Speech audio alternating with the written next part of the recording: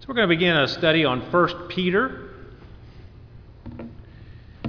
And I've entitled this series of sermons on 1 Peter, Hardship and Holiness. In this letter that Peter has penned, these are the two themes that he primarily addresses. Hardship and suffering connected with being holy in a world that is hostile to holiness. Holiness leads to suffering in this world. If you want to be a holy person, people aren't going to like it in the world.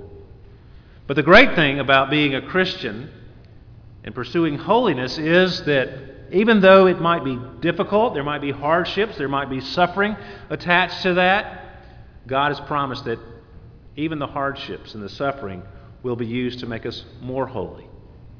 We'll expand on that idea in a few minutes, but I chose 1 Peter. What a timely book for us to study in the current state in which we find ourselves today in our country. Our nation is hostile to holiness and becoming increasingly more hostile. And I do not want you, as your pastor, to be surprised or discouraged at the trials that may very well come upon you in the coming days. And also, I don't want us to compromise our holiness. A holy church is the need of the hour. The temptation ever before us is to compromise our holiness, especially when it costs us, especially when it causes us hardship, which very well could be the case.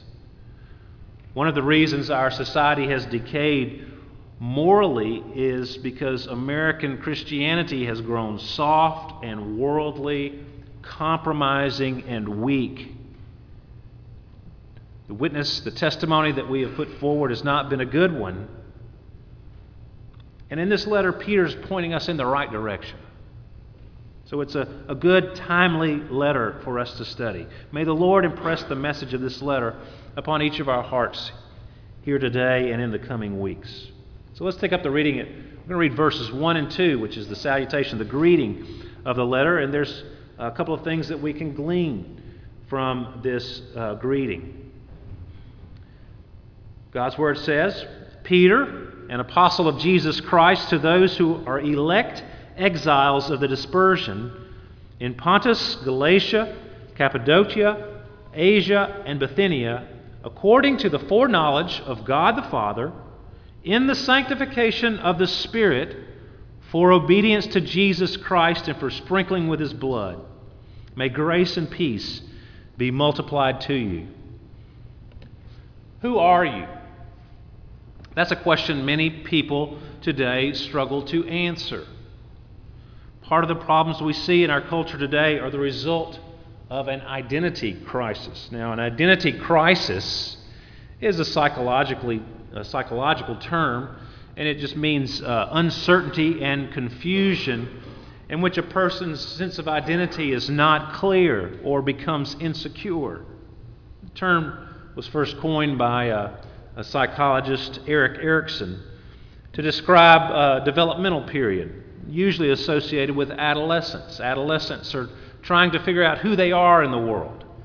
You know, they're coming out of childhood, pushing on towards adulthood, and they're looking to find their place in this world. Who am I? What's my role in society? You know, what am I supposed to do now that I'm growing up? They're forming an identity at that stage in life. But, as we see all throughout our society, the term can apply to adults as well. We can have an identity crisis, typically due to a change in our expected aims in life or role in society. For example, we might lose our job. A person who loses his job might have an identity crisis because their role in society has been taken away and they have to find something different to do. Or maybe you go through a divorce. You invested your life in a relationship, a family, and that's crumbled. And now you wonder, who am I? What's my place in the world? What am I supposed to do? And how am I supposed to live? Or just moving from one stage of life to the next. You become an empty nester. You've invested your life in your children, they've grown up and they've moved along, and now your life is very different from the days when you were raising children. Now you're a grandparent, possibly. And that's a different role. So these can all be opportunities for identity crisis. Usually people who run through the natural stages of life move from one to the next because they know what's coming and they kind of expect it without any kind of bump in the road. But when something unexpected comes, it usually shakes us up a little bit, some more than others. Now, in our culture today, because the family has broken down, traditional values have been pushed to the side, there's a real problem with identity crises. See, our strong sense of identity and self and who we are and where we're going is largely given to us by our family and the values that are placed upon us. Traditional values gave a slot to people. You know, if you were a man, you knew that one day you would become an adult and you would have a job, you would be the breadwinner, you'd have a family and children, you'd raise them. They would do the same. They would have children, you'd become a grandparent, your role would shift a little bit, and it happened cycle after cycle after cycle. But now in today's society, where there's broken homes and divorces and step parents and kids shuffling from one place to the next, or two moms or two dads or whatever's going on, anything goes in our day, what is our values? Who are we? Who am I? That's the question that a lot of people struggle to answer. And so what seems to happen, because we value youth, no one wants to grow up. You know, you look at all the advertisements on TV, you look at the magazines, everything that our culture pushes is materialism and being young and youth and the values of youth. And no one wants to grow up. And so people don't take on the identities they need to take on to be productive members of society. And so the trend these days is to create your own identity, to be whoever you want to be. And anything goes in our culture, doesn't it? You can be anything you want to be. I saw a story of a person this week who has decided to become a lizard. They have literally tattooed their entire body with scales, dyed the color of their eyes, split their tongue to make it forked, inserted horns in their head, and is living like this. And this person is the dragon person. And that's not the only example of this sort of outrageous behavior. This person has created themselves an entirely new identity. And you see that through body modification and tattooing. Why that's become so prolific in our society? Because people want to create their own identity. Or, in the case of plastic surgery, they want to hang on to an identity. I don't want to get older. I don't want to grow up. I want to look younger. So they go and get their lips done or cheeks pulled back or look like Kenny Rogers. But there's so many options out there now. And too many options just creates confusion, doesn't it? Remember when, many of you don't remember, but some of you who are older, like myself, when we were kids, there wasn't that many options on tennis shoes, sneakers. You know, there were Keds and Converse and maybe some others. And you didn't have to spend a lot of time shopping. You just went and you picked one of the two. That was it. Now the options are limitless. And I've literally gone to these stores where they're just wall of shoes. Where do you even begin? It takes hours to sort through it and figure out what you want. You think about that in our world where there's no values. There's no one pointing in the right direction, and so people are choosing all kinds of things. All kinds of identities, and often going in the wrong direction. It can happen in the church as well. With all this going on in the world, we even in the church can become confused, but the Bible brings us back to who we are, who we truly are in Christ. And that's what Peter is doing here, not consciously, but because he's addressing a particular people, and how he addresses them, he's telling them who they are. Exactly who they are. verses 1 and 2, gives us a clear instruction on who the Christian is in two ways. One, in relation to the world, and two, in relation to God. And that's my 2 points today. The Christian in relation to the world, and the Christian in relation to God. And as we live in the world, it's important that we know who we are if we're going to endure hardship and be holy people. Well, verse 1, Peter identifies his readers as elect exiles, as it is translated here. In the Greek, it's a little different. Those two words, elect and exiles, they're not nouns, they're adjectives. They're descriptors of these people. You might more accurately translate it, chosen sojourning ones, or you could say they're chosen exiles, or they are the elect journeymen, or elect sojourners. That's a noun and an adjective, and switching them back and forth. These two. The reason I'm pointing this out is that these two descriptors, elect and exiles, or sojourners, chosen sojourners, elect exiles, he's holding both of these words up as descriptive of these people equally. They're elect and they're exiles.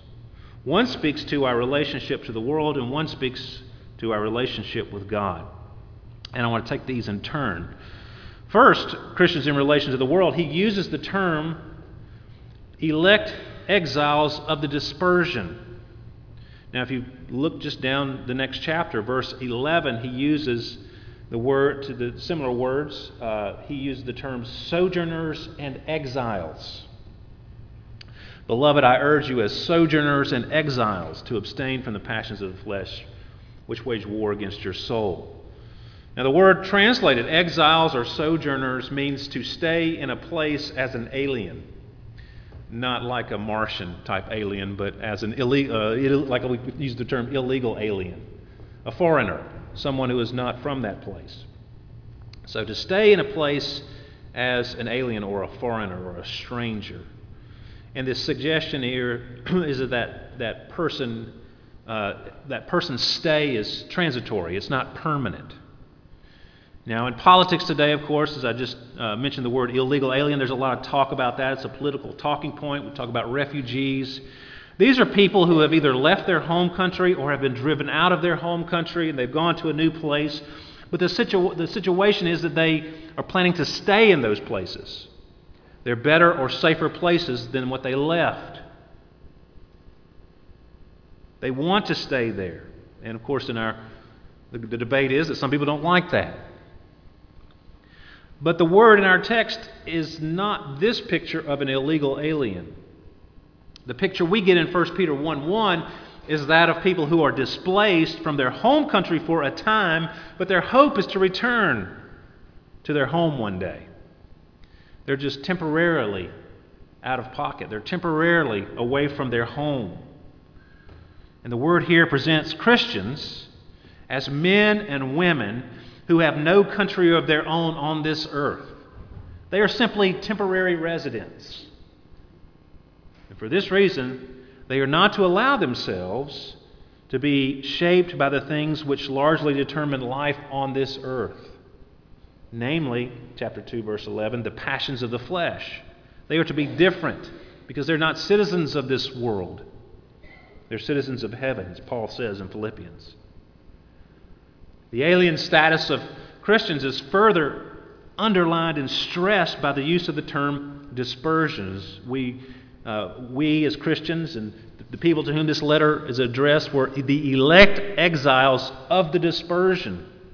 Now, that term dispersion was a very specific term in the Old Testament, referred to the time when the people of Israel, especially the people of Judah, were conquered by the Babylonians and they were sent away into exile. The Babylonians had this policy, their foreign policy was to conquer people and then ship them off at other places. They'd conquer one from here and put them there, and conquer one from here and put them there. And they mixed people all together. And the idea was that if you didn't know your neighbor, you weren't likely to hang out with them and get to know them and start a coup or a rebellion against the main country. So the Israelites, people of Judah especially, they were sent away into exile. They were scattered. The word means to sow. So God sowed them all over the world for 70 years until they came back to the promised land under Ezra and Nehemiah. Now, the term is also picked up in the New Testament. You see it in Acts chapter 8 when the persecution breaks out against the church in Jerusalem. The believers from Jerusalem were dispersed into Judea and Samaria. They were scattered. The good thing is they took the gospel with them, and the church grew through that displacement. But these people longed to return home. They wanted to come back, and they were allowed to. See, in the New Testament, this term dispersion is used to describe the church longing and hoping for the day when the Lord will return and dwell together with His people in the new heavens and the new earth. That's the Christian's true home, the Christian's true hope. That's who we are. That's where we belong. Our citizenship is in heaven, and from it we await a Savior, the Lord Jesus Christ, who will transform our lowly body to be like His glorious body by the power that enables Him even to subject all things to Himself. The Christians have been dispersed through the world, where we reside as aliens and strangers, sojourners and exiles, for a time. In the meantime, as we live here, we need to remember that what do we do as temporary residents of this world in which we live, of this earth as we know it? Well, I think we can pick up the words of Jeremiah. You know, when Jeremiah, he was the prophet during the time when the exile came. They were sent, many of them, to Babylon and other places. And there were false prophets in that day who told them, look, children of Israel, don't even pack your bags. God's got this. You know, just keep the boxes in the corner because God's going to come. He's going to sweep down and He's going to rescue us, and we're going to be back in Jerusalem in no time. And Jeremiah wrote a letter to all the exiles, a word from the Lord. And he said, oh no, these are false prophets. Thus says the Lord of hosts. This is Jeremiah 29. One of the most taken out of context verses in the Bible is in here. Thus says the Lord of hosts, the God of Israel, to all the exiles whom I have sent into exile from Jerusalem to Babylon. Build houses and live in them. Plant gardens and eat their produce. Take wives and have sons and daughters. Take wives for your sons and give your daughters in marriage that they may bear sons and daughters. Multiply there and do not decrease, but seek the welfare of the city where I have sent you into exile, and pray to the Lord on its behalf. For in its welfare you will find your welfare. For thus says the Lord of hosts, the God of Israel, do not let your prophets and your diviners who are among you deceive you, and do not listen to the dreams that they dream, for it is a lie that they are prophesying to you in my name. I do not send them, declares the Lord. For thus says the Lord, when 70 years are completed for Babylon, I will visit you, and I will fulfill to you my promise and bring you back to this place. For I know the plans I have for you, declares the Lord. Plans for welfare and not for evil, to give you a future and a hope. Then you will call upon me and come and pray to me, and I will hear you. You will seek me and find me. When you seek me with all your heart, I will be found by you, declares the Lord, and I will restore your fortunes. I will restore your fortunes and gather you from all the nations and all the places where I have driven you, declares the Lord, and I will bring you back to the place from which I sent you into exile. You see, there's going to be a time of exile.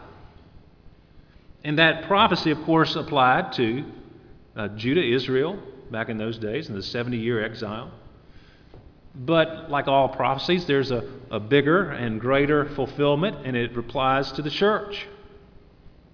We are in exile. But the Lord has a plan to restore the fortunes of His church in the new heavens and new earth. So in the meantime, we are to live our lives in holiness. We are to multiply. We are to seek the welfare of the city, the good of the places where we live, to do good. The church will be blessed if it does so. So we need to remember that as our first of all, our identity. How do we relate in this world? We are strangers and exiles, but we're involved in the world in which we live. We're to make disciples, Jesus commanded us. Multiply the church, multiply our families, point people to Christ, etc. And that's the Christian in the world today. We're exiles. We need to remember that. It's a temptation to become very much invested in this world, in our country, in our state and place and home, and make that our identity, our primary identity. But the Christian's primary identity is an exile here. We want our place to flourish, but we hang on to it with loose hands because we know this world is not our home. Now, secondly, that's the Christian in relation to the world, the Christian in relation to God. Now, the complete sentence describes Christians as elect exiles of the dispersion according to the foreknowledge of God the Father in the sanctification of the Spirit for obedience to Jesus Christ and for sprinkling with His blood. In verse 2, what we see here is all the members of the Trinity, Father, Son, and Holy Spirit, involved in the salvation of sinners. The Father purposes the saving work for those whom He foreknows. The Son accomplishes the work by His blood. And the Spirit applies the work of Christ to sinners such as we are. And that's the Trinity at work. Those who are believers in this world, God has chosen them. They are elect, foreknown before the foundation of the world. And that foreknown, as we learned on Wednesday night, does not mean foresight. God didn't look down the annals of time and see that you were going to choose Him and have faith in Him, and therefore you're the elect. No, before you ever did anything, before you were ever even born, if you're a Christian, God chose you. That's the truth here. God chose you. He decreed it. And we don't know who was decreed to be the elect and who's not decreed to be the elect, but that's a truth the Bible mentions over and over and over again. It's completely through His grace, His mercy. It's completely an act of His will for us. Yes, we do respond to what Christ has done for us. But the fact of the matter is that God is behind it. The Father is behind it. And the Son has executed the plan for us. He saves people from sin, and that's who we are in Christ. We have been saved through the sprinkling of His blood, through His death on the cross.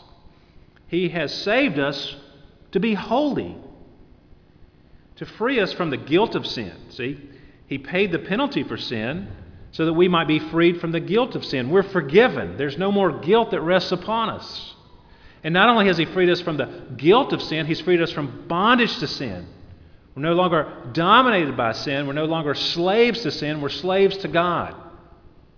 And so we, all of a sudden, now can please God and grow in obedience to Christ through the work of the Spirit, sanctifying us, making us holy. That's why He saved us. He saved us so we would be holy. He saved us so we wouldn't be guilty of sin, so we wouldn't be in bondage to sin, and one day He's going to free us from even the presence of sin. Sin is temporary for the Christian. So why do we keep sinning? Why do we continue to pursue sin? As Hebrews we looked at a few weeks ago, those weight and the sin that so easily entangles us, that we love. We're called to be holy. That's the purpose for which He saved us. 1 Thessalonians 4 says it. This is the will of God, your sanctification. For you to be holy, set apart, and pure. Romans 6. But now that you have been set free from sin and have become slaves of God, the fruit you get leads to sanctification and to its end, eternal life. Or Hebrews 12. Strive for the holiness without which no one will see the Lord. See, God saved us to make us holy so that we could be with Him because He's holy. And if you're not holy, or if you're not growing in holiness, then you can have no assurance that you've actually been sprinkled by the blood of Christ, washed and forgiven. Because if that's why He saved us, to make us holy, and if we're not holy, then something's wrong. And that doesn't mean that in the Christian life we'll have ups and downs. We might fall into temptation. We can certainly stumble, but we continue to get back up. We continue to run to Christ. We continue to repent of our sins. The first of Luther's 95 Theses was basically all of life is repentance. As we live through this age, this life in which we are living in, we continuously repent. The Christian continuously repents. For example, let me illustrate it this way. You might go to college. You might get a degree in engineering. You might be an honor student with a 4.0 average.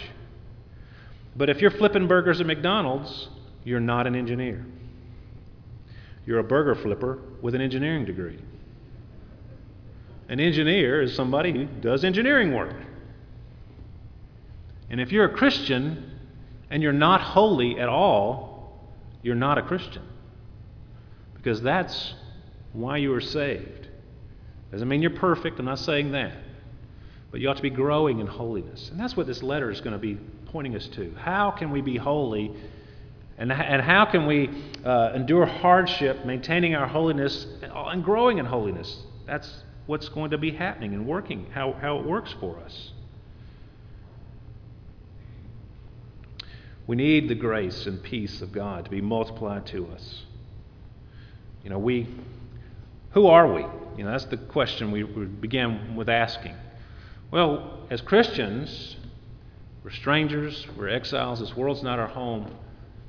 But the call of the hour is to be holy in the midst. It's easy, it has been easy, to be in America and to be very comfortable, to be a moral person, to be a good person, to go to church.